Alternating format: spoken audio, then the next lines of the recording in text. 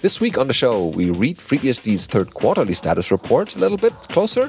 Then we have an article about OpenBSD on SPARC64. The ZFS on Linux repo gets renamed to OpenZFS repo to be the one true repo. Then we have an article about the geom-nob utility and what it can do. We also cover a little bit about keeping NetBSD up to date in modern days and times, and more in this week's episode of BSD Now.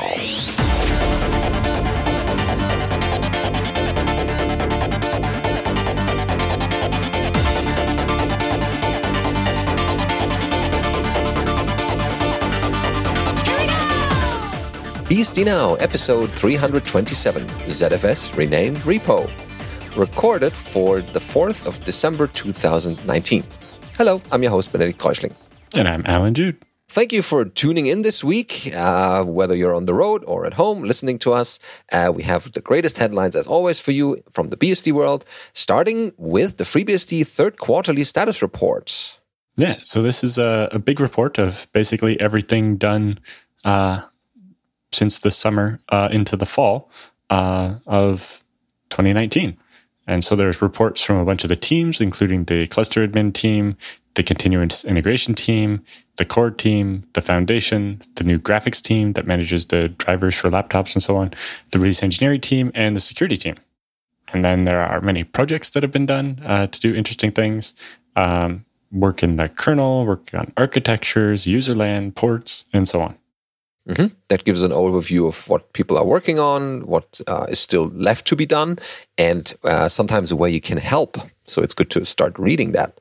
So the cluster admin team worked on improvements to sites in Taiwan and Japan, retired the old site at Yahoo. Now that Yahoo is, I think they're moving out of the building that we were in and are leasing it to Google or something. I don't remember the details. But anyway, FreeBSD.org hosted a large portion of the project there from the year 2000 to about 2019. So almost 20 years of stuff has been served out of Yahoo for FreeBSD.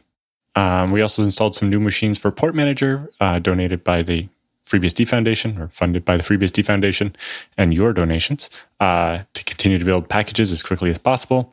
Worked on helping UQS, who manages the GitHub exporter for FreeBSD, and solve some problems with that. And worked on getting some Power 8 and Power 9 machines online to be used as package builders and reference hosts, which allow FreeBSD developers to have access to a machine that, they wouldn't have at home, but to be able to test their changes and so on the PowerPC 64 architecture. That's good to have. Plus lots more work in progress, including setting up a mirror in South Africa, solving more issues with the Power 9 machines, upgrading some of the package builders to use SSDs to get better performance, and solving issues with the ARM64 boot machines, and managing a new donated co-location space that's coming up in Chicago. Ah, okay. More locations around the world coming up. Then the continuous integration team worked on a list of things. They have some links to their work in progress and HackMD stuff from that. And they also have started issuing weekly reports. So you can actually see the health of the continuous integration tests in FreeBSD over time, which is quite interesting. They've also been trying out using a pull request model on the FreeBSD-CI repo on GitHub. Oh, yeah. Then the FreeBSD core team had their report, included provisionally accepting the BSD Plus patent license on per instance basis for some code. So some stuff that's licensed under the BSD license, but with an addendum about patents. And you can read more about that in the links there. We also established a new kernel pseudo random number generator maintainership rules, which allow some committers who work on this regularly to have a less onerous process to get their commits approved, and to try to keep FreeBSD well maintained in that area. And we also approved some new commit bits, including one for Pavel Bernanke, who's being mentored by Konstantin and Matthias. Cool. And Core kicked off the Git transition working group, and they've had a number of meetings now and they're starting to actually have their own reports. So I imagine in the next quarterly status report, there will be one from that team as well. Mm-hmm. So we stay tuned a little longer to see what's happening there. Yeah. Then the foundation has a big update, similar to the monthly updates that they send out, just batched up here. But reminder that they're setting up the FreeBSD miniconf at linux.conf.au in the Gold Coast in Australia. So they're looking for more speakers and just more people to talk about FreeBSD. In general, all the activities that we did in that quarter are listed there. That's quite a lot. That's why we don't read it all. So it's definitely worth a visit. And since we're already into the FreeBSD Foundation, we're already looking for the donations because the year is kind of drawing into an end. So if you have some money left, then we would be happy if you donate that to us and to enable some of the things we listed here, like machines, or people can travel to conferences and things like that. That's good work that the foundation does here. Okay, back to the report. The graphics team status report reads interesting.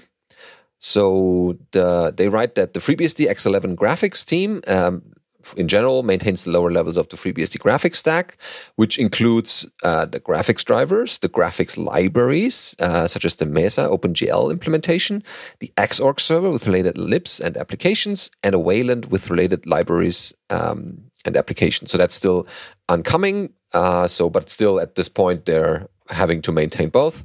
And so that's the job of their team. So during the last period, between this report and the last, several changes have been made. Most of them have been behind the scenes. They have been worked on, in general, on cleanups of old Xorg ports that have been deprecated upstream, so we don't need to maintain those anymore. And so the ports infrastructure for Xorg ports that depend on Xorgs have been updated. They have switched the use_Xorg and the Xorg_cat to use uses framework that's in the ports collection, instead of the old way of including the bsd.xorg.mk from bsd.port.mk. So this infrastructure work has been fairly substantial, and new ports depending on the Xorg ports should add the uses equals Xorg to their make files, and that will help their team pull these framework bits in more easily. They also have worked on cleanup and deprecation of several old Xorg ports, as they wrote. They have been removed in most cases, and some are still waiting for removal after a sufficient deprecation period because some people still use some of the older stuff. Most notably among them are the X11/lib capital X and then lowercase p, which requires to fix several dependencies, and several of the old libraries have been deprecated, such as like XXF86MISC and the lib. Oh, there's a font here. It's an X11 fonts, libx font cache, and graphics/libglw are also deprecated. And so some of the applications have already been deprecated during this period, and the remaining removals in this area, they should be up to speed with deprecating those upstreams as well. Okay, so this is also like people are always expecting, there's new stuff coming and features are getting added, but it's also like removing some of the old stuff so that the path is cleared forward and we don't have to maintain some of the old cruft lying around anymore. So that's also important for the team. Then there's news from the FreeBSD release engineering team. These are the people who provides the among other things, the ISOs for you with new releases, and they report that during the third quarter of 2019, they have finished the 11.3 release cycle, with the final release build started on July 5th and the official announcement sent on July 9th. So that is out there, and you probably have this already if you're on the 11 branch. And FreeBSD 11.3 is the fourth release of the stable 11 branch, building on the stability and reliability of 11.2. They also started the work on the now released, in this case, upcoming 12.1 release that started on September 6th. And this was the first freezeless release from the Subversion repo and a testbed for eliminating some of the requirements of a hard code freeze on development branches. So I think that was a successful test. And I guess future minor releases will also use this approach. They report mostly about the 12.1 release cycle, which is done by now. So that's good work there. And Some of this work actually was sponsored by Rubicon Communications, i.e. Netgate, and some of it was also done by the FreeBSD Foundation. Then there's news from the security team. Since June, they have started having fortnightly conference calls to discuss important issues and to collaborate closely on advisories and errata notices in the pipeline. And so that's more team coordination internally. But there's also work being done on Renata notices. So they have sent out 7 security advisories in the third quarter and errata notices 5. So that's already out, and you should have them by now. Well, yeah, these ones would be months old now. Yeah, and you should apply them if they are security related. Quickly under projects, the FAT, or File Allocation Table, or MS-DOS FS, support in MakeFS.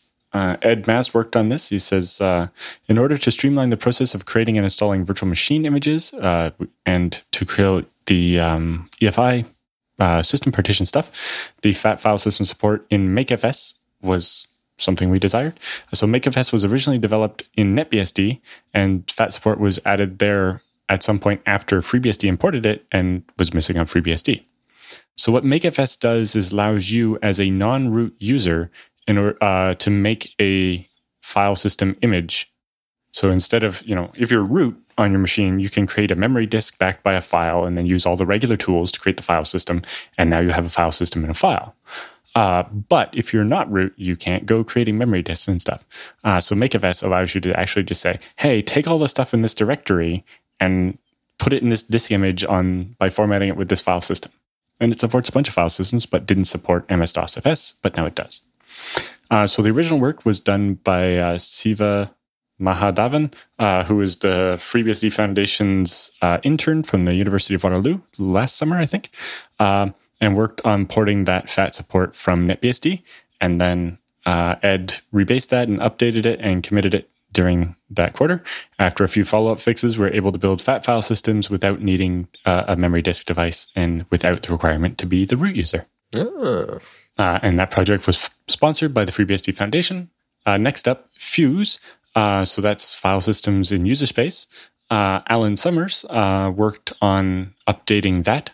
So he says, Fuse, or File Systems in User Space, allows a user space program to implement a file system. It is widely used to support out-of-tree file systems like NTFS, as well as exotic pseudo-file systems like SSHFS. FreeBSD's Fuse driver was based on a Google Summer of Code project in 2010, which was then, I think, imported by George Neville-Neal. And then since that time, it's largely not been touched. The Fuse software itself was buggy and out of date, and our implementation was about 11 years behind the standard. So during Q3, Alan Summers worked under sponsorship by the FreeBSD Foundation to update it. He fixed a few newly introduced bugs, fixed some long-standing send file bugs that affected Fuse, and he has the bug numbers in there. And merged everything to head and to the stable 12 branch, I think in time for it would be part of 12.1.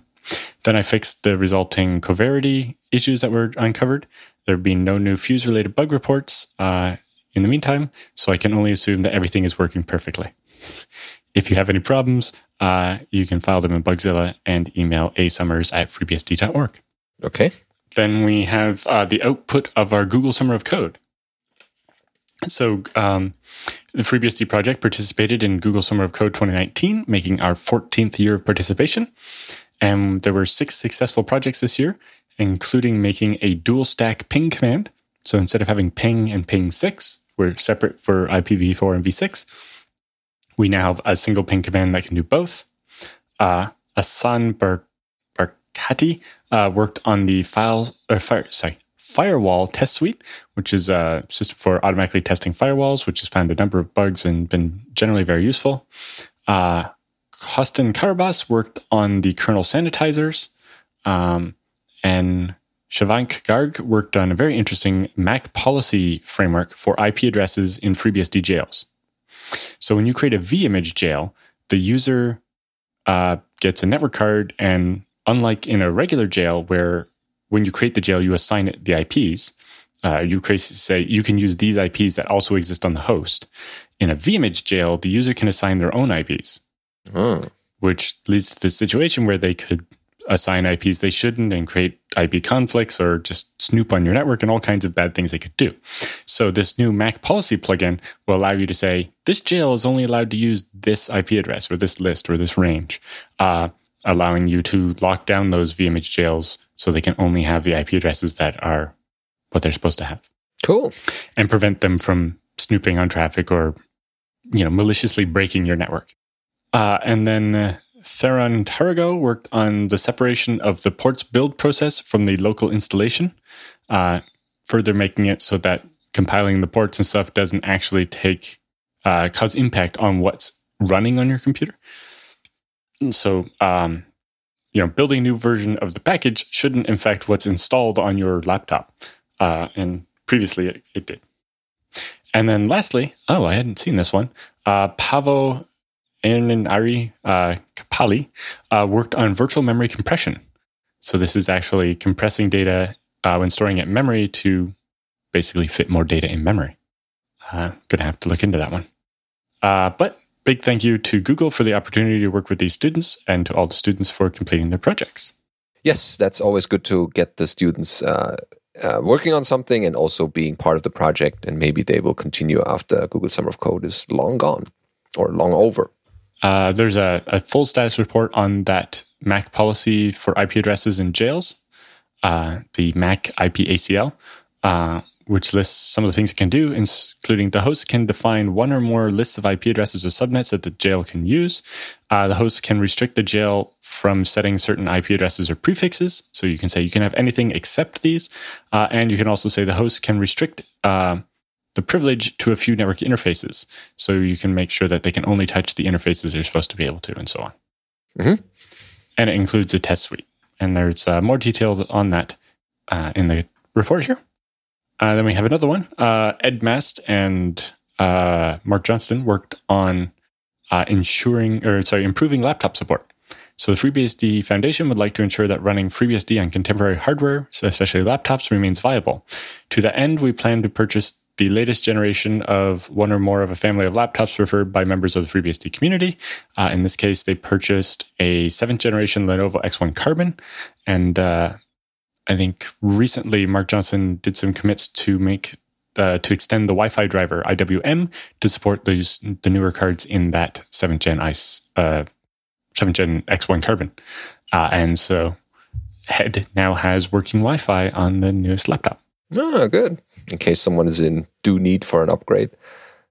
The 7th generation. Because the 6th one is not being produced anymore. It's not available too much. So I guess it's the 7th generation you would have to get if you want to have the Lenovo laptop. Okay. Then we have updates for NFS. So NFS version 4.2 implementation is being worked on or has been worked on.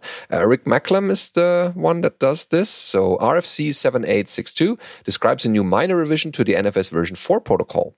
And this project implements this new minor version.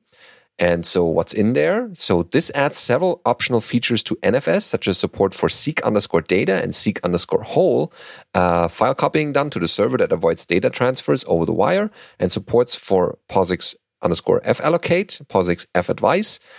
And hopefully these features can improve performance for certain applications. So this implementation in particular is now nearing completion, and recent work has been mostly testing.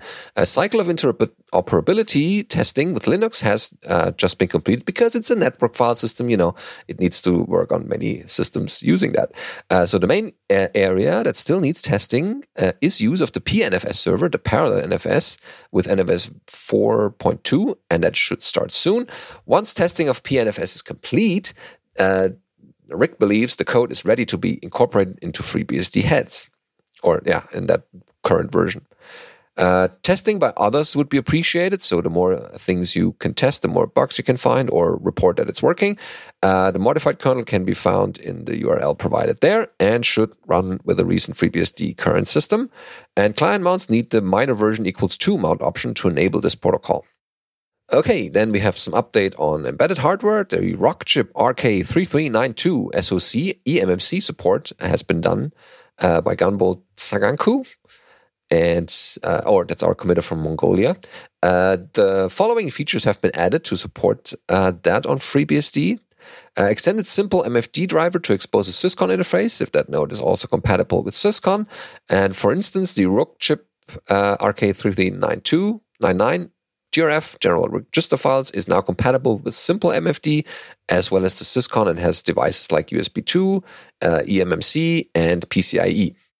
And there's updates to general register file drivers to have a simple MFD driver. They added the driver to the Rockchip eMMC PHY and added the eMMC support codes for the Rockchip system on chip. Cool. All of the above was tested on a Nano PC-T4 board.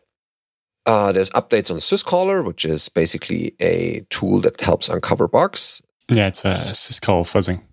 So they found over a dozen kernel bugs fixed in the past 3 months and directly attributed to syscaller, so by just running that tool. And the number of syscaller reproducers have been incorporated into the test suite as well, so that they don't reappear suddenly without being tested first. And Backtrace.io via Sami Albara, has graciously provided a large server for running a dedicated syscaller instance to fuzz FreeBSD under Beehive. So that's good. Thank you, Backtrace.io. And though Sysbot, the public syscaller instance run by Google, already fuzzes FreeBSD, it has proven fruitful to run multiple syscaller instances. Since different instances run and find different bugs, and syscaller.backtrace.io allows us to experiment with FreeBSD-specific extensions. Very good.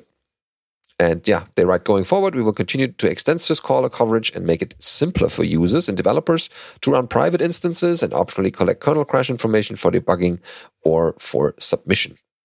So that's good. So you can test your newly written feature with the syscallers before sending it up into upstream.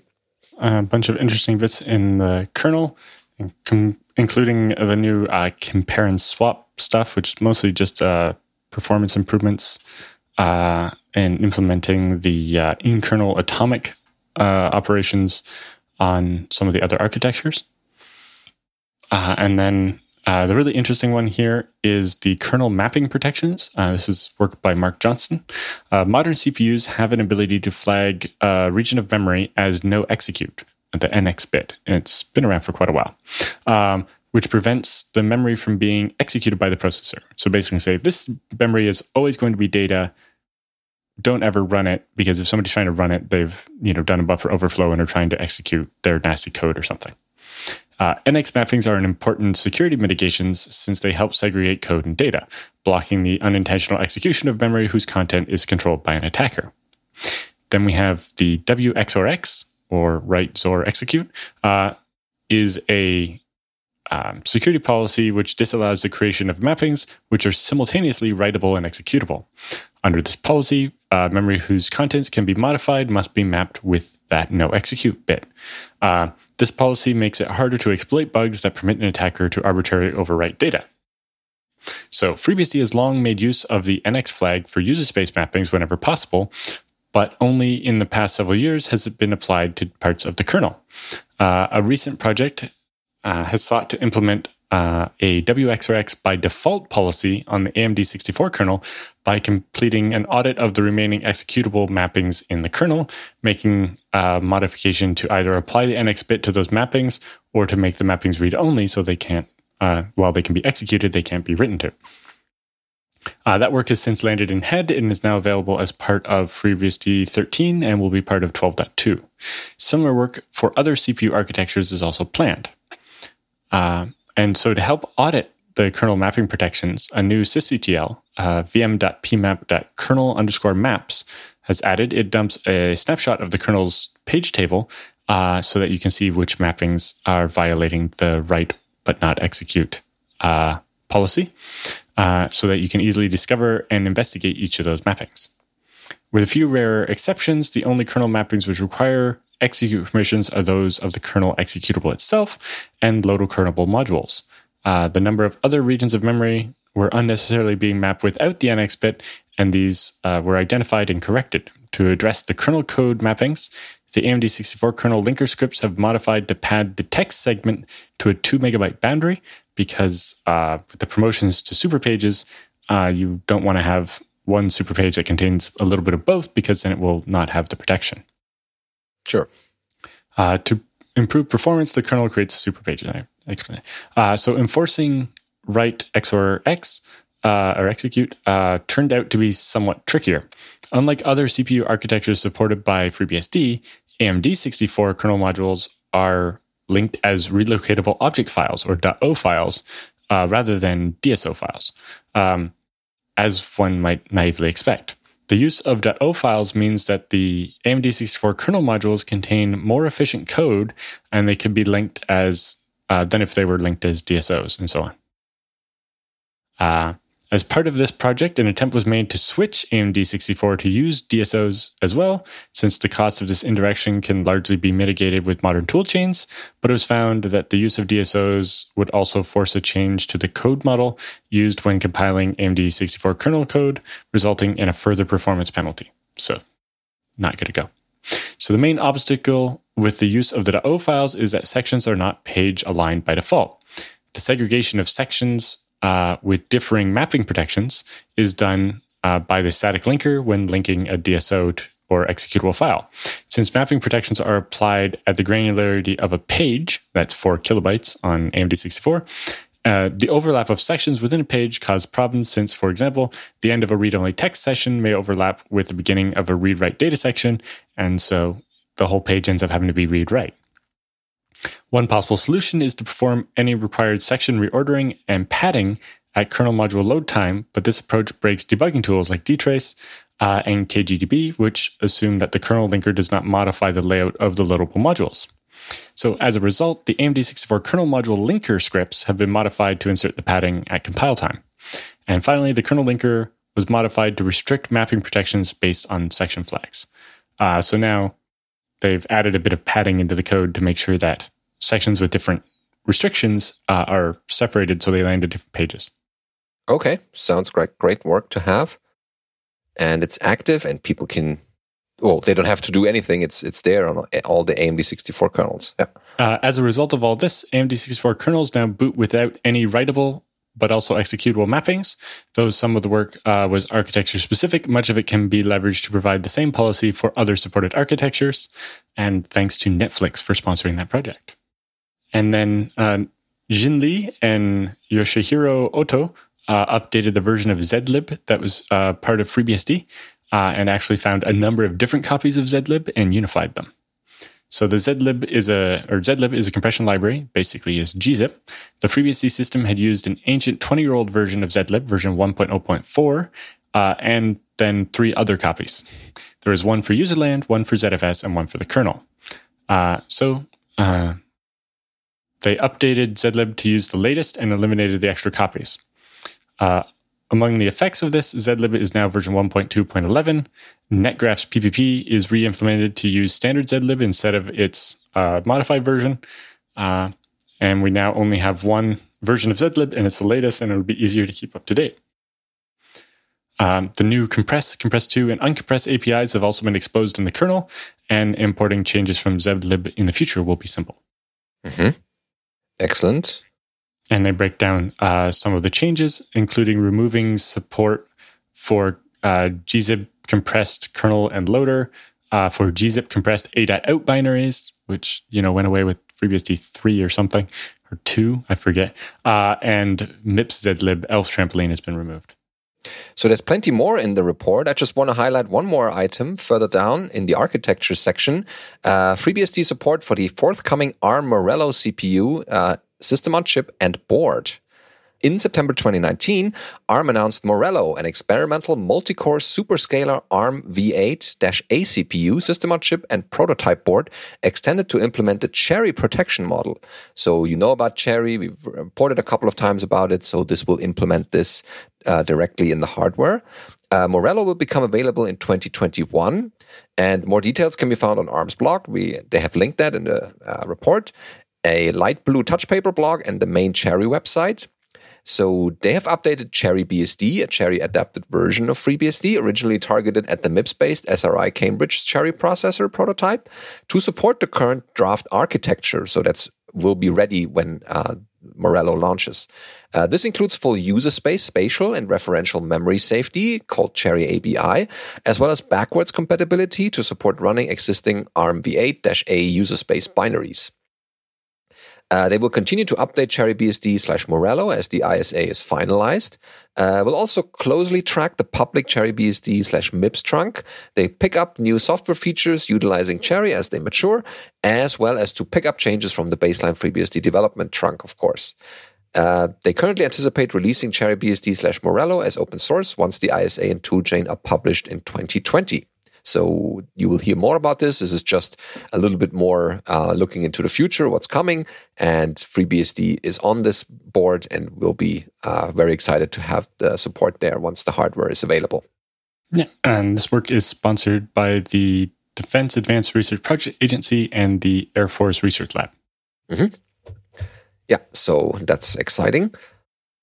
There's more in the report. We definitely recommend you start reading through all of it, or the sections that interest you that we didn't cover. There's updates on FreshPorts, Java, KDE, XFCE, and so on, and also some third-party projects like ClonOS, the FreeBSD ENA driver for Amazon, the Nomad pot driver, which is orchestration via Jails, and the sysctl info command. Good stuff all around, and thanks to all the people who not only wrote the reports but also worked on these projects and developments in the first place. Yes, thanks to Edward and Daniel and everybody else who worked on actually compiling the status report as well. If you have a status item for the next month or the next quarter, then definitely submit that. There's a GitHub pull request for that, and that should be easy enough for you to submit something. Yes, they're trying to get these much more timely. So I think the current plan is to actually have it come out like as the quarter ends. So like in the second week of January, we'd like to have the one for the last 3 months out. Everything you've already done can be submitted now. And, stuff you do in January, or in December, you can submit then. Because it's been interesting for me sometimes when I've thought about the status report, I'm like, well, I know what I did last month and so on, but that's past the deadline. That's for the next report. And it doesn't have to be fully completed. It can be work in progress where you ask people to test. Well, yes, it's, one of the sections here is, hey, tell people about work in progress and get help finishing it. You never know who's reading this and might spend some time working on some patches or testing stuff and report anything they find. Yes. There's some interesting stuff on NFS 4.2 if you're into that. They could use some testing. So plenty of reasons to get involved in this way. Could be your entry point into the project. All right. Then next up in our news, we have OpenBSD on Spark 64. It's a blog post on erielinux.wordpress.com, and it starts with OpenBSD. Huh? Yes, the author here usually writes about FreeBSD, and that's in fact what the author tried installing on the machine first. But they ran into problems with it very early on, never even reached single user mode, and put it aside for later. Since then, they powered up the Sunfire again last month and needed an OS now and chose OpenBSD for the simple reason that they have it available. Well, that's easy enough.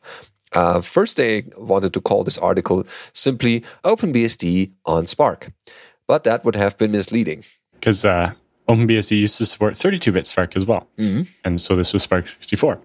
So they start out with OpenBSD 6.0 because that was the last version that actually came out on CD. Oh. When I bought it, I thought that I'd never use the Spark CD that came with it. But here's my chance. While it is an obsolete release, it comes with the cryptographic signatures to verify the next release. So the plan was to start at 6.0 that I can trust from these CDs with the signatures, then update to the latest release. This also has the opportunity to recap some of the things that have changed over the various versions between 6.0 and 6.5.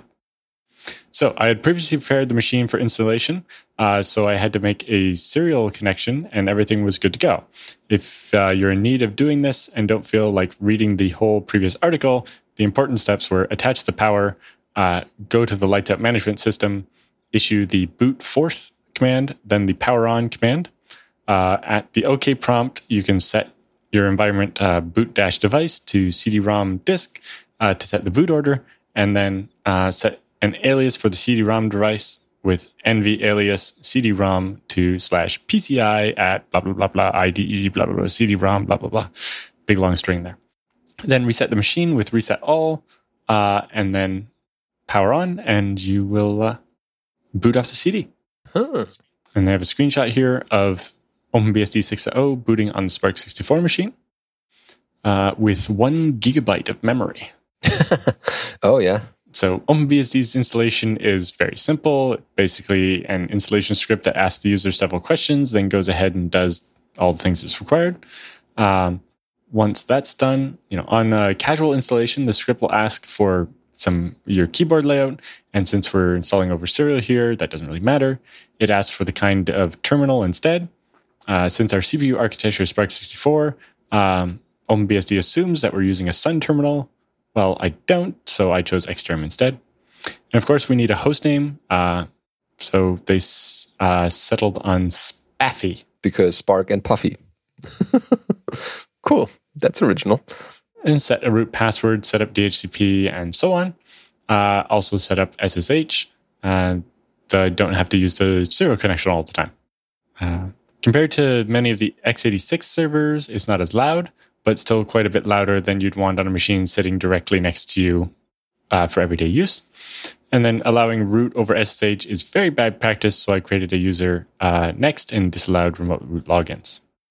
Then they set up the partitioning, which is interesting because Sun's OS here uses VTOC, the Virtual Table of Contents, its own custom partitioning scheme. Basically, the BSD partitioning and MBR partitioning were not expressive enough, and GPT didn't exist yet, so Sun did their own thing with VTOC.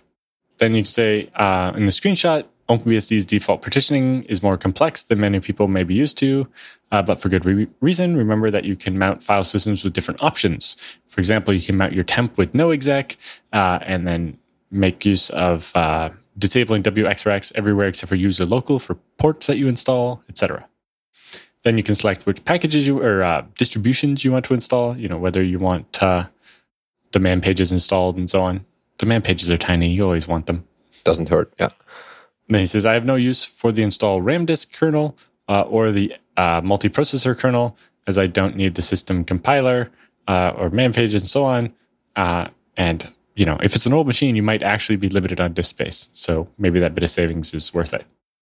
So once the installer is done, you can go back to the Lights Out management system and set your boot device to disk so that it doesn't try to boot off the CD when you reboot. And then once you reboot, you can log in as root, and you are now at the console of a fresh OpenBSD 6.0 machine. Then they go through the process of updating. Said, running a 3-year-old version of OpenBSD is probably not a great idea. So they wanted to upgrade to 6.1. So the first thing they did was fetch the RAM disk for the 6.1 kernel and its signature, and then verify that with Signify. And then once they did that, they could then do the upgrade option and upgrade the operating system, and then selected the HTTP location for the sets and point the installer at the mirror, and it will download that. And then once that's done, you can basically just keep repeating until you get up to the latest version. The newer versions also have a tool that will automatically look for newer firmware. In this case, probably because it's SPARC, that didn't happen, but it also takes care of things like merging the OpenSSH config file to, track the new changes. And then they update through the various versions, talking a little bit about the changes between each one. And finally, upgrade all the way to 6.5, which, as of this writing, was the most recent release, although 6.6 is coming out very soon. All right. That seems straightforward enough. So it had some interesting bits here. Because the Sunfire V100 is a server class machine, it doesn't even have a VGA port to connect a monitor to. It only has serial. But X11 could still be some use, just not necessarily for what you're used to. For the more experimental type, this is probably a nice exercise. So in a future post, they intend to explore the system a little and find out of what difficulties there might be on using SPARC 64 instead of something more common like AMD 64.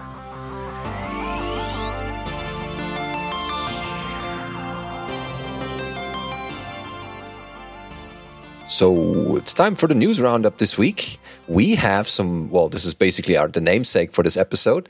The ZFS on Linux repo moves to OpenZFS. Alan, tell us more about this. So as we alluded to a little bit from the OpenZFS Developer Summit, now that the upstream repo for OpenZFS has switched from Illumos to Linux, or ZFS on Linux, it's not really Linux, that was fine. But then the FreeBSD project came along and ported that to work on FreeBSD and is working on upstreaming that. So very soon, the repo that used to be called ZFS on Linux will not be ZFS on Linux. It'll be ZFS on FreeBSD on Linux. And that's kind of a silly name. Lots of people wanted to call it Zoloff, ZFS on Linux on FreeBSD, but we said no. And so the repo will change its name to OpenZFS. And that will also facilitate additional operating systems being added to this repo. And it will actually bring the OpenZFS project, who, when it set out almost 10 years ago, with the goal of keeping ZFS the same on every operating system and making ZFS the file system you can rely on to move between OSs and so on. The original goal was to have this one common repo that contained all the ZFS code and can be compiled in user space and tested. And then each OS would maintain their glue to make that one common repo work. But nobody wanted to maintain that repo because it in itself was not useful, right? You'd still have to maintain your local repo that has all the glue to make it work with your OS. And so, that never really took off. Nobody was going to step up to do all this work to keep it working on multiple operating systems.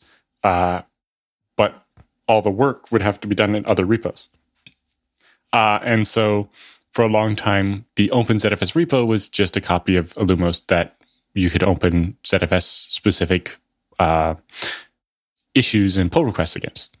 But with this change where FreeBSD is upstreaming its glue to make it work with ZFS into the ZFS on Linux repo, we will now have an OpenZFS repo that is the common ZFS code and then subdirectory under OS, Linux, and FreeBSD that contains all the glue for those two OSs. And hopefully shortly, there'll be a third directory for OS 10. And then it should just go from there. And eventually, we will have this one repo that contains all the ZFS code, including the OS-specific bits. Excellent. And so that will result in a release of OpenZFS called OpenZFS 2.0, which will mean that if you know you have OpenZFS 2.0, you have exactly the same code, whether you're running it on FreeBSD or Linux. Because right now it's kind of confusing to know, I'm using ZFS on Ubuntu, so which features work here that don't work on FreeBSD, and which ones are on FreeBSD but not on Ubuntu yet? And then, what version of Ubuntu do you have? And it gets very confusing because you basically end up with the only version number you kind of had was the package version number on your Linux repo or the release version number on your FreeBSD OS.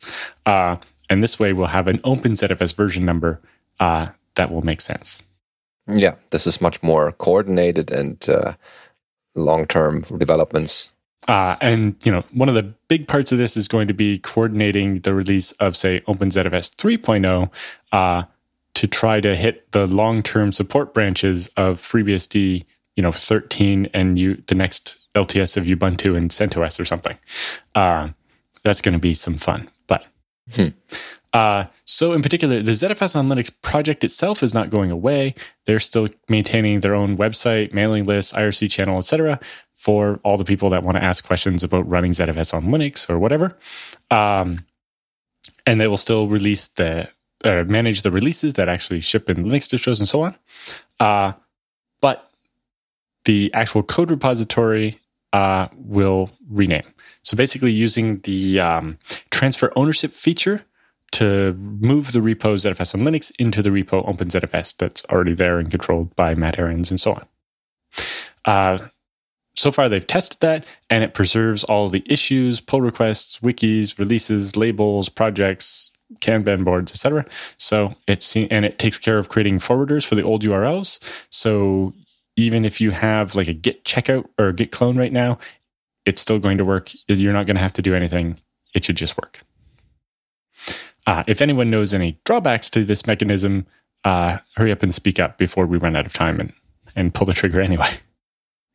But the plan is for this change to happen before the end of the year. So basically, when you wake up in 2020, which is just a weird thing to say, there will be only one ZFS, and it will be great. Yeah, to rule them all. And the repo will fully support FreeBSD and Linux, and then hopefully OS X, and then hopefully also NetBSD and Illumos and everybody else. Someday the Windows one might get there. Yes, and then we have the one file system for all the OSs out there. More importantly, we'll have one repo. That too, yeah. For all, instead of different versions of ZFS. Mm-hmm. And there's coordinated efforts and developments, and that's a big thing. And I guess that coming to this point here took a lot of efforts and coordination among different groups. Yes. So huge thanks to Matt Ahrens and Brian Bellendorf for making all this happen and for just being great people to work with. Excellent. Then next we have a Sun thread on Twitter by MCC. So she writes about her experiences at Sun Microsystems. It begins with, a long time ago, like 15 years ago, I worked at Sun Microsystems. The company was nearly dead at the time. It died a couple of years ago.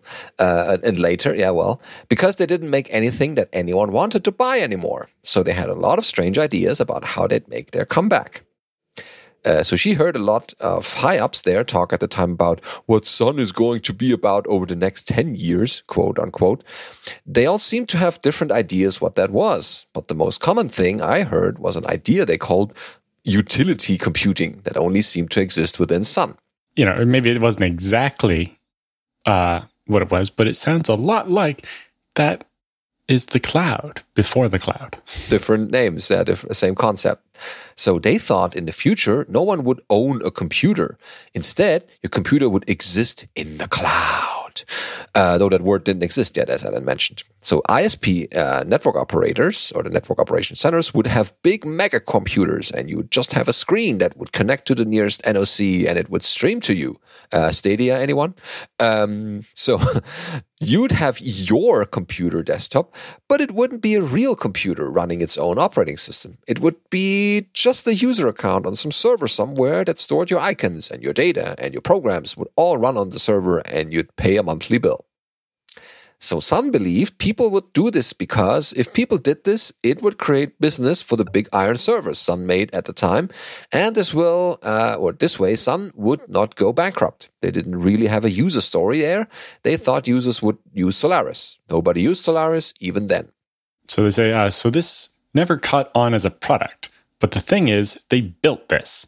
It existed and it worked. When I worked at Sun, there was no desktop computers. Instead, every desk had a Sunblade on it.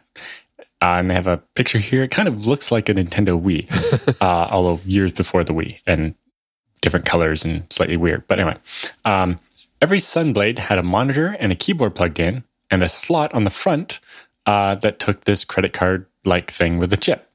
Everyone who worked at Sun had a card clipped to their jeans, the same card you would use to unlock the doors of the building. You just stick it in, and then your desktop would show up.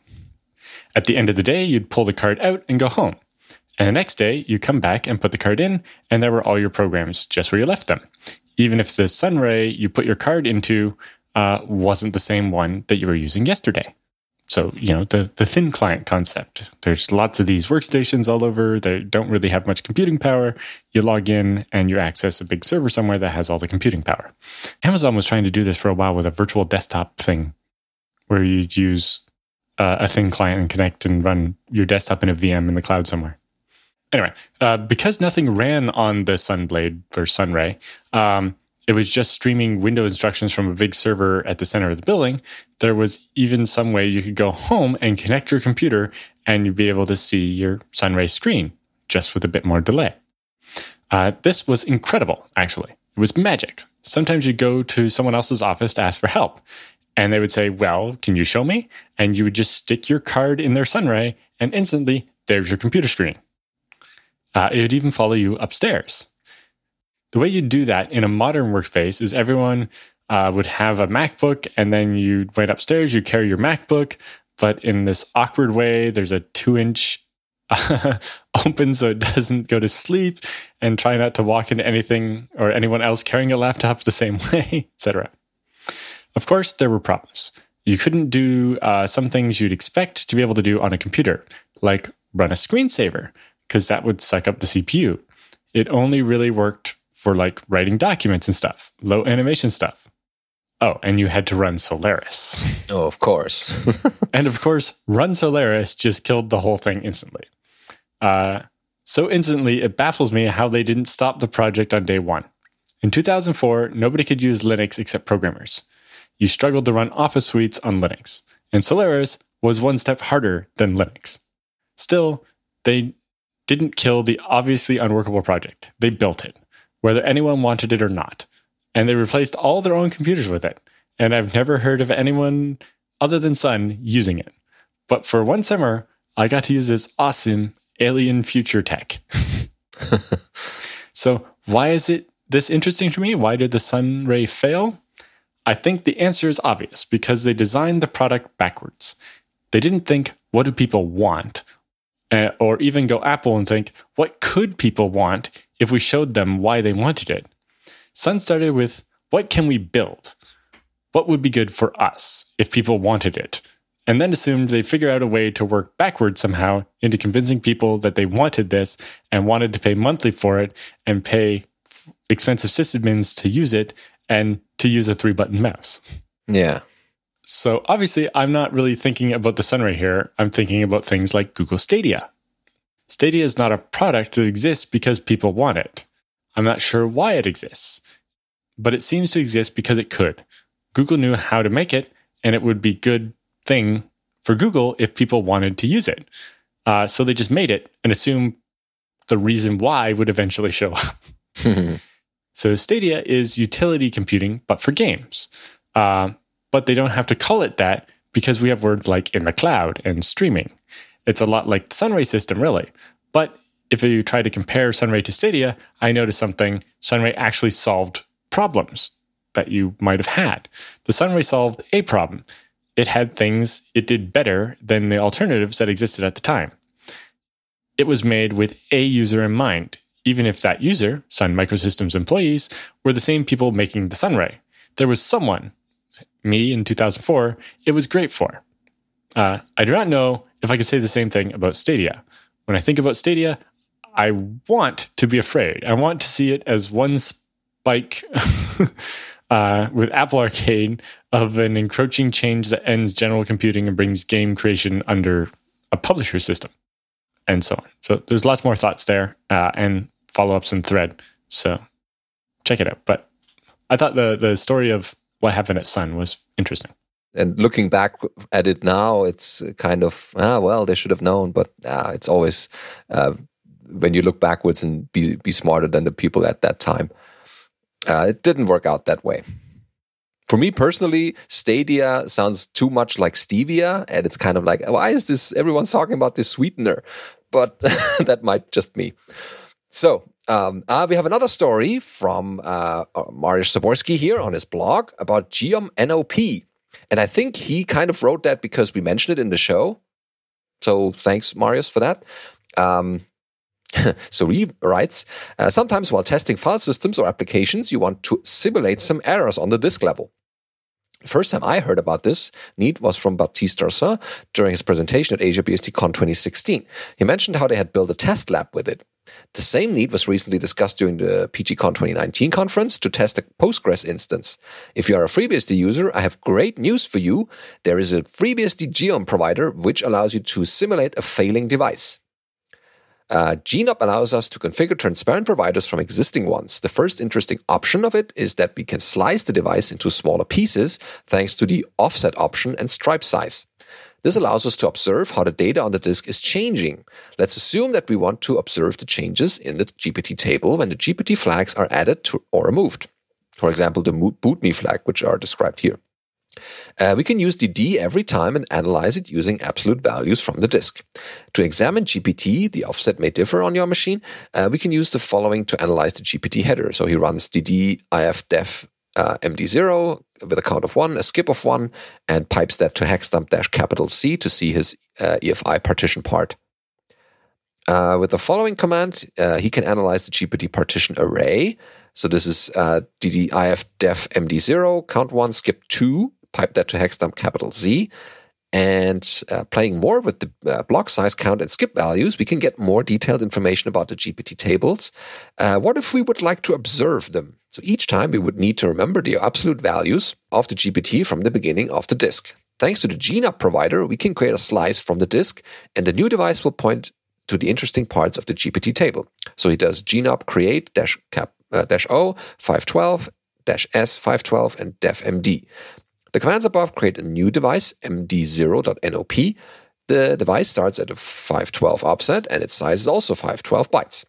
Thanks to that, we can use DD to read the data relative to the start of the GPT header. Unfortunately, at the time of writing, the limitation of this utility is that we can only create a single NOP device from a single provider. But this may change in the future. There's a link there. Yeah, I was working with Marius and some other people reviewing to allow you to also specify a different name. So instead of it end up creating md0.nop, you could create md0. First 512 or whatever. You could name it in a different way so that you could have multiple of them at least. Mm-hmm. Yeah, so there's something coming up the line, but now you can run it at least with one provider. Additionally, Marius writes, while creating it, we can configure how this transport layer should behave. One of the options is to configure the failure rate of the I/O request. So here it gets scary sometimes. GNOP create -W 80-R60 defmd 0. So after using the command here, we created a new md0.nop. While using this provider, the probability that the write request will fail is 80% and 60% for the read ones. So, hopefully you don't have a disk like that. Some time ago, he also added 3 new options to simulate the slower I/O of the disk. We can configure the disk request delay and the probability rate of it happening. So, for example, I used to use it to test the behavior of a ZFS RAID Z2 when one of the disks is slower than the rest of them. So GNOP create -X50 and -D1000 defmd0. While using a new md0.nop provider, the probability that the request will be delayed for 1 second is 50%. So, oh dear. GNOP is very powerful, which allows you to test a failing disk, as well as a great tool for the disk forensics. You should have it in your toolbox. Yeah, thanks, Marius, for this nice blog post overview, and people should try it. Of course, not in production. If you really want to mess with people's heads, then, why is this I/O failing all the time? But for testing purposes and kind of seeing how things react, it's a good way of testing that. Very nice. I remember looking at making a fake slow disk with it for Dan a while ago, although the way I did it was really bad, and it slowed all I/O on the whole system to the speed of the one disk you configured. Or rather, yeah, so because it held a lock while it was sleeping, it meant that when you wrote to that dice and it slowed itself down, while it was waiting for you to be allowed to do more I/O on that device, you couldn't do any I/O on the other devices, which was obviously not what you wanted. Whoops. Anyway, next up, we have keeping NetBSD up to date using PackageComp. So this is a tutorial that guides you through using the new PackageComp 2.0 on NetBSD. So the goal is to be able to use PackageComp to build a binary repository of all the packages you are interested in, to keep that repository fresh on a daily basis, and to use that repository with package-in to maintain your NetBSD system and keep it up to date and secure. This tutorial is specifically targeted at NetBSD, but should work on other platforms that use package source. Except, at the very least, a macOS specific tutorial is soon as I create the PackageComp standalone installer for that platform. So anyway, you start by installing the sysutils sysbuild-user package and trigger a full build of NetBSD so that you get usable release sets for PackageComp. So I guess this has actually got some package basey type stuff on it. Could be, yeah. Alternatively, you can download the release sets from FTP and tell PackageComp to just use those. So, sounds a little Poudriere-y as well. Poudriere-ish. Then you can install the PackageComp-cron package, which I'm guessing triggers this automatically.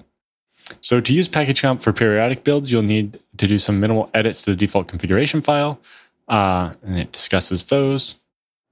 And they have a sample configuration file saying, here's a list of packages that you need. Here's the CVS route to get NetBSD from, which tag you want if you're going for a specific version, where you should put the files when it's done, etc., etc. Now, building your own packages by hand, you can just basically run packagecomp-c, pass over the config file, auto, and it will start building everything.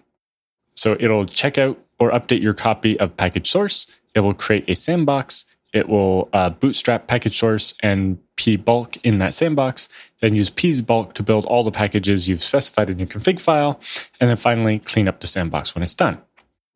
After a successful invocation, you'll be left with a collection of packages in the directory you specified in the config file, which defaults to var packagecomp/packages. If you'd like to restrict the set of packages to build during this manually triggered build, you can also provide extra arguments. So you can say, just do this, or you can also specify individual steps. So if you just want to run packagecomp fetch, it will download all the requirements, but not actually do anything, which you might want to do ahead of time. Or you might want to cron the fetching step, but not necessarily the building step or anything like that. Anyway, once you have a set of packages, it's time to update. So now that you have built your first set of packages, you want to install them.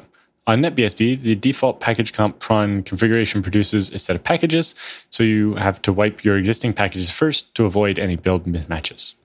So warning, yes, you really have to wipe your packages. Packagecomp currently does not recognize the package tools that ship with the NetBSD-based system.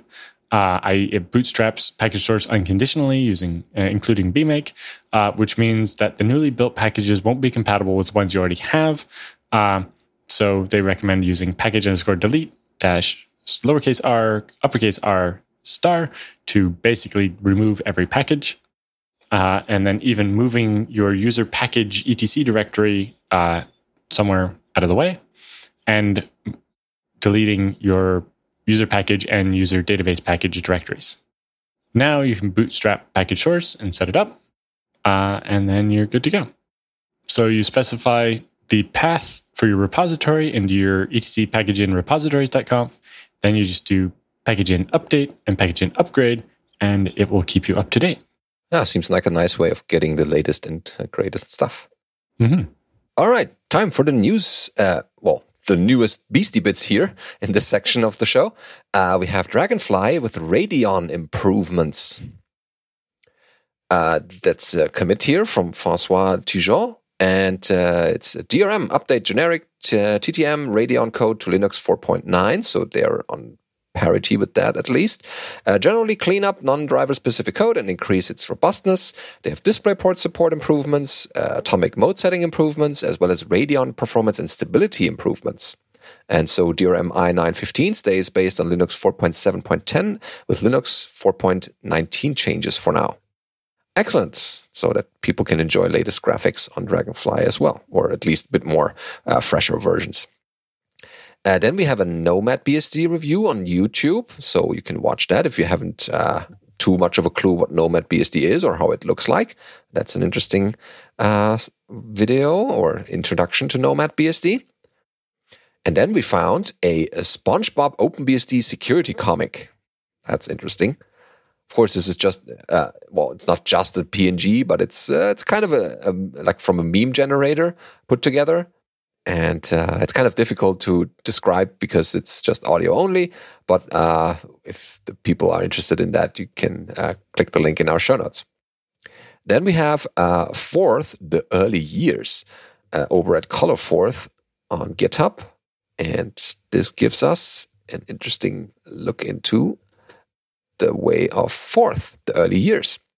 So you can get a little bit of a feel how it was developed and where it started, as well as the syntax. And you can definitely see that this is a bit more difficult to read than nowadays code, I guess.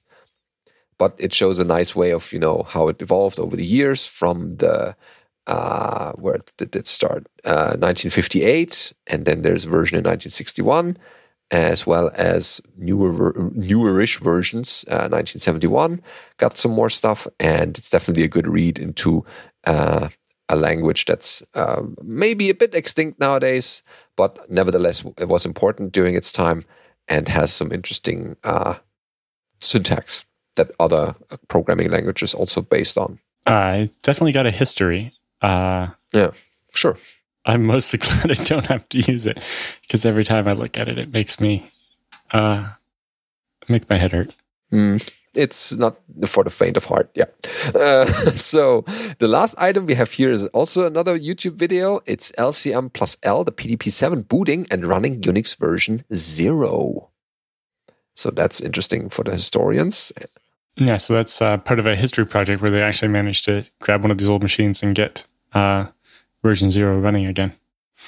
It kind of reminds me of, I was recently watching a short documentary on YouTube about, what was the name of the spacecraft before Voyager that went to the edge of the solar system? Yeah. I forget the name. Anyway, that NASA had to keep a PDP-11 working to be able to keep sending it instructions. Yeah. Because, that's what they built it on originally. And so they had to keep one of them around so they could continue to send it instructions.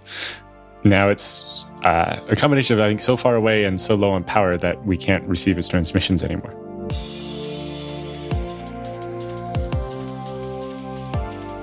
Leaving the solar system and coming back to this show, we're kind of into it.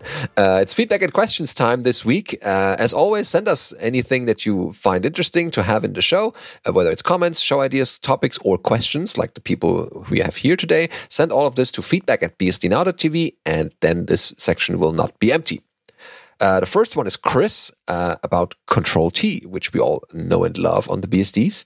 So he writes, hey guys, thanks as always for doing the show. Oh, you're welcome. Can you discuss what happens when a user presses Control plus T on FreeBSD? Could you maybe also discuss why it also works in NetBSD but not OpenBSD? Thanks. I wasn't aware it didn't work on OpenBSD. I'm pretty sure it does.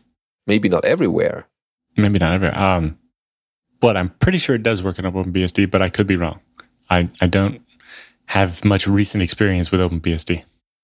So when you press Control-T, there's two different things that happen. The one is that the operating system outputs a line kind of telling you what's going on.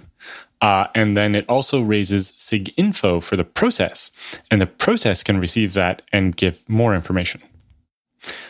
So if, for example, you're running, say, DD, and it's running and it's just sitting there, you're like, what's it doing? You press Control-T and it outputs a line, and it tells you the current load average of the system, the command that's running. Currently it's DD, but if you're running a shell script, the shell script might have called some other command and it's waiting for that command to finish. So pressing Control-T tells you which command, and then it's PID that's actually the controlling process at the moment. Then in square brackets, it tells you what the current kernel state of that process is. So it could be running, meaning that that program's doing something right now and you should expect results someday. Or it could be something like pipe RD, meaning that program is currently waiting to read from a pipe, meaning that program is waiting for some other program to write something to the pipe before it can do anything. So, if you're piping something into grep and you press Control-T, you might see that grep is waiting for some input on the pipe so it can filter it for you. Or you might see, ZFS IOCV, meaning that ZFS is currently waiting for the IO conditional variable. Basically, ZFS has asked the disk for some data or to read or write some data, and it's waiting for that to be finished. BIO RD or RW, meaning basic read or write. Or you could say sleeping, right? If you just run sleep 10 and then Control-T, you can see it says sleep and it's currently in nanosleep, sleeping for a billionth of a second or whatever. Then the rest of the line tells you how much runtime that process is used, how much user time, system time, the current percent CPU time, and the current resident memory. That's very useful. Now, most programs on BSD will also see that SIG info and give you some additional information. So for example, sleep says sleep, about 8 seconds left out of the original 10. So it tells you how long you're sleeping for and how much time is left in the sleep. Or DD will print how many records have gone in and out and usually say X bytes transferred in Y seconds at Z speed. Or CP or MV will tell you the name of the file it's currently doing, right? If you're moving a whole directory, if you keep pressing Control-T, you'll see each different file being copied, and you can maybe from that guess how far through you are. Or if you're copying a file, Control-T will even say, I'm 37% done this one file. Or if you're using TCP dump, it will show you what kind of packages or how many packages were already captured on BSD. If you want to know more about these signals, there's a man page. There's man signals. So be careful there. Not all the systems or not all the Unixes have the same number of signals or different implementations of signals. So that's why the BSDs have Control-T and some others never have that or haven't implemented that. Right. Yes. On Linux, I don't think there's sig info is not defined, and then that leads to sadness. But macOS does have it as well. 'Cause I remember when Jorgen added Control-T support to ZFS send so that it would output some additional stuff. And if you're writing shell scripts, you can tell your shell script to react to this by setting a trap, basically, for this event to occur or the signal being sent to your shell script. And then you can write a subroutine or like a function to say what should happen when that signal is received. And then you could output some information about your shell script, for example. So that's a nice exercise. So you can Google for shell scripts and then signal handlers and traps. That will give you the pointers to do this. Yeah, hopefully that answers your question. And we think that's a cool functionality. Control-T currently seems like the greatest thing since sliced bread, right? Surely. But then Conrad and some of the people at NetApp have invented sliced bread with Nutella on it. So he has a little video here where you can see Control-T that in addition to printing that one line from the kernel and the lines from the application, also prints out the current kernel stack trace. So, you can see that currently, so in his example here, he's running sleep 5. You can see currently it's in the nanosleep state. But looking at this, you can see that it's actually, done the syscall and it's in user clock nanosleep and then and so on. So in addition to just knowing what state the process is in, you could actually see what set of function calls in the kernel it's gone through to get there, which might help you figure out where it's stuck, if it is stuck, and so on. And for them in OneFS, they have an even crazier version that extends Python. So it prints out the Python user space stack as well. So that you can actually tell what function you're currently running in the Python code. Where am I? Yeah. Well, that would get upstreamed into Python, probably not FreeBSD, but that could be really cool. So yeah, there's also improvements in that area. And maybe if you're writing a program, then you could already think about how to, support Control-T for the people who have that functionality. All right. Next up is Brian with a question about migrating Nexenta Store to FreeBSD and FreeNAS. Brian writes, "Greetings, guys. Here's another ZFS question for you. I have a Supermicro-based storage server running an older version of Nexenta Store that I would like to migrate to FreeNAS. It has the OS on a mirrored pair of 2 drives. Or 2.5. And a data pool on a separate set of drives.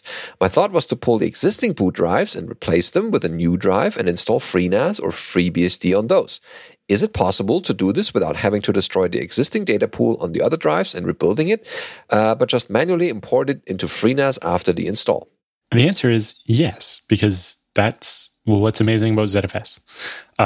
Basically, as long as the thing you're converting to isn't too much newer than the thing you're converting to, it'll work. And since the Nexenta one will be quite a bit behind, it probably should work. I don't know if Nexenta has any of their own features that are not open source. That might pose a problem, but I don't think so. And so in that case, then yes, it's just Illumos, which FreeBSD is at least as up to date as, meaning that you will just be able to import the pool and it will work. You'll probably even have the option to run zpool upgrade to enable newer features. Just remember that once you do, you won't be able to go back to Nexenta Store. Yeah, so this is a one-way street. But yes, in general, it should just work. That's the beauty of ZFS. Yep. And I guess you kind of saw that already with running that Nexenta store for a while. And definitely checking out that on FreeNAS. And once you're there, you can use all their features that they provide. And yes, I definitely feel your pain about not wanting to move 40 terabytes of data. If you can avoid that, yeah. I've got a couple hundreds of terabytes. And yes, that would be unfun. Yeah. And so, yes, you should be able to do that. You can even just confirm it before you do any of this by booting the FreeBSD installer memory stick. Just stick it in the machine, boot it up, and then drop to the shell and just do zpool import, and it should see it. And you can do zpool import capital R/MNT, and then the pool name, and it should mount it under /MNT, and you should be able to just see if it works. You'll be able to find out basically in a couple of minutes without having to actually open the hardware even. But mostly, yes, it should just work. There shouldn't be any problems. And if you've done that, maybe you want to write that up in a nice blog post so other people can see that it works and how your experience was. Yeah, like I know Baptiste switched a whole bunch of hardware at Gandhi from Nexenta to FreeBSD. Although I don't know if they just imported the existing pools, but I imagine so. Yeah, I guess there's number of people out there on the web that have done this already or have written about that. But yes, the really nice thing with ZFS is you can just do this. And the other thing is that you could also, in a different situation, pull the hard drives and stick them in a different machine and it would work. Whereas with most hardware RAID controllers, that wouldn't work. Yeah. So that's you're very compatible into the future. And so that's a good way to move data around without doing too much of the copying. So hopefully that gets done well and you have the new FreeNAS from previous Nexenta store. Yeah, if you have any trouble, do let us know.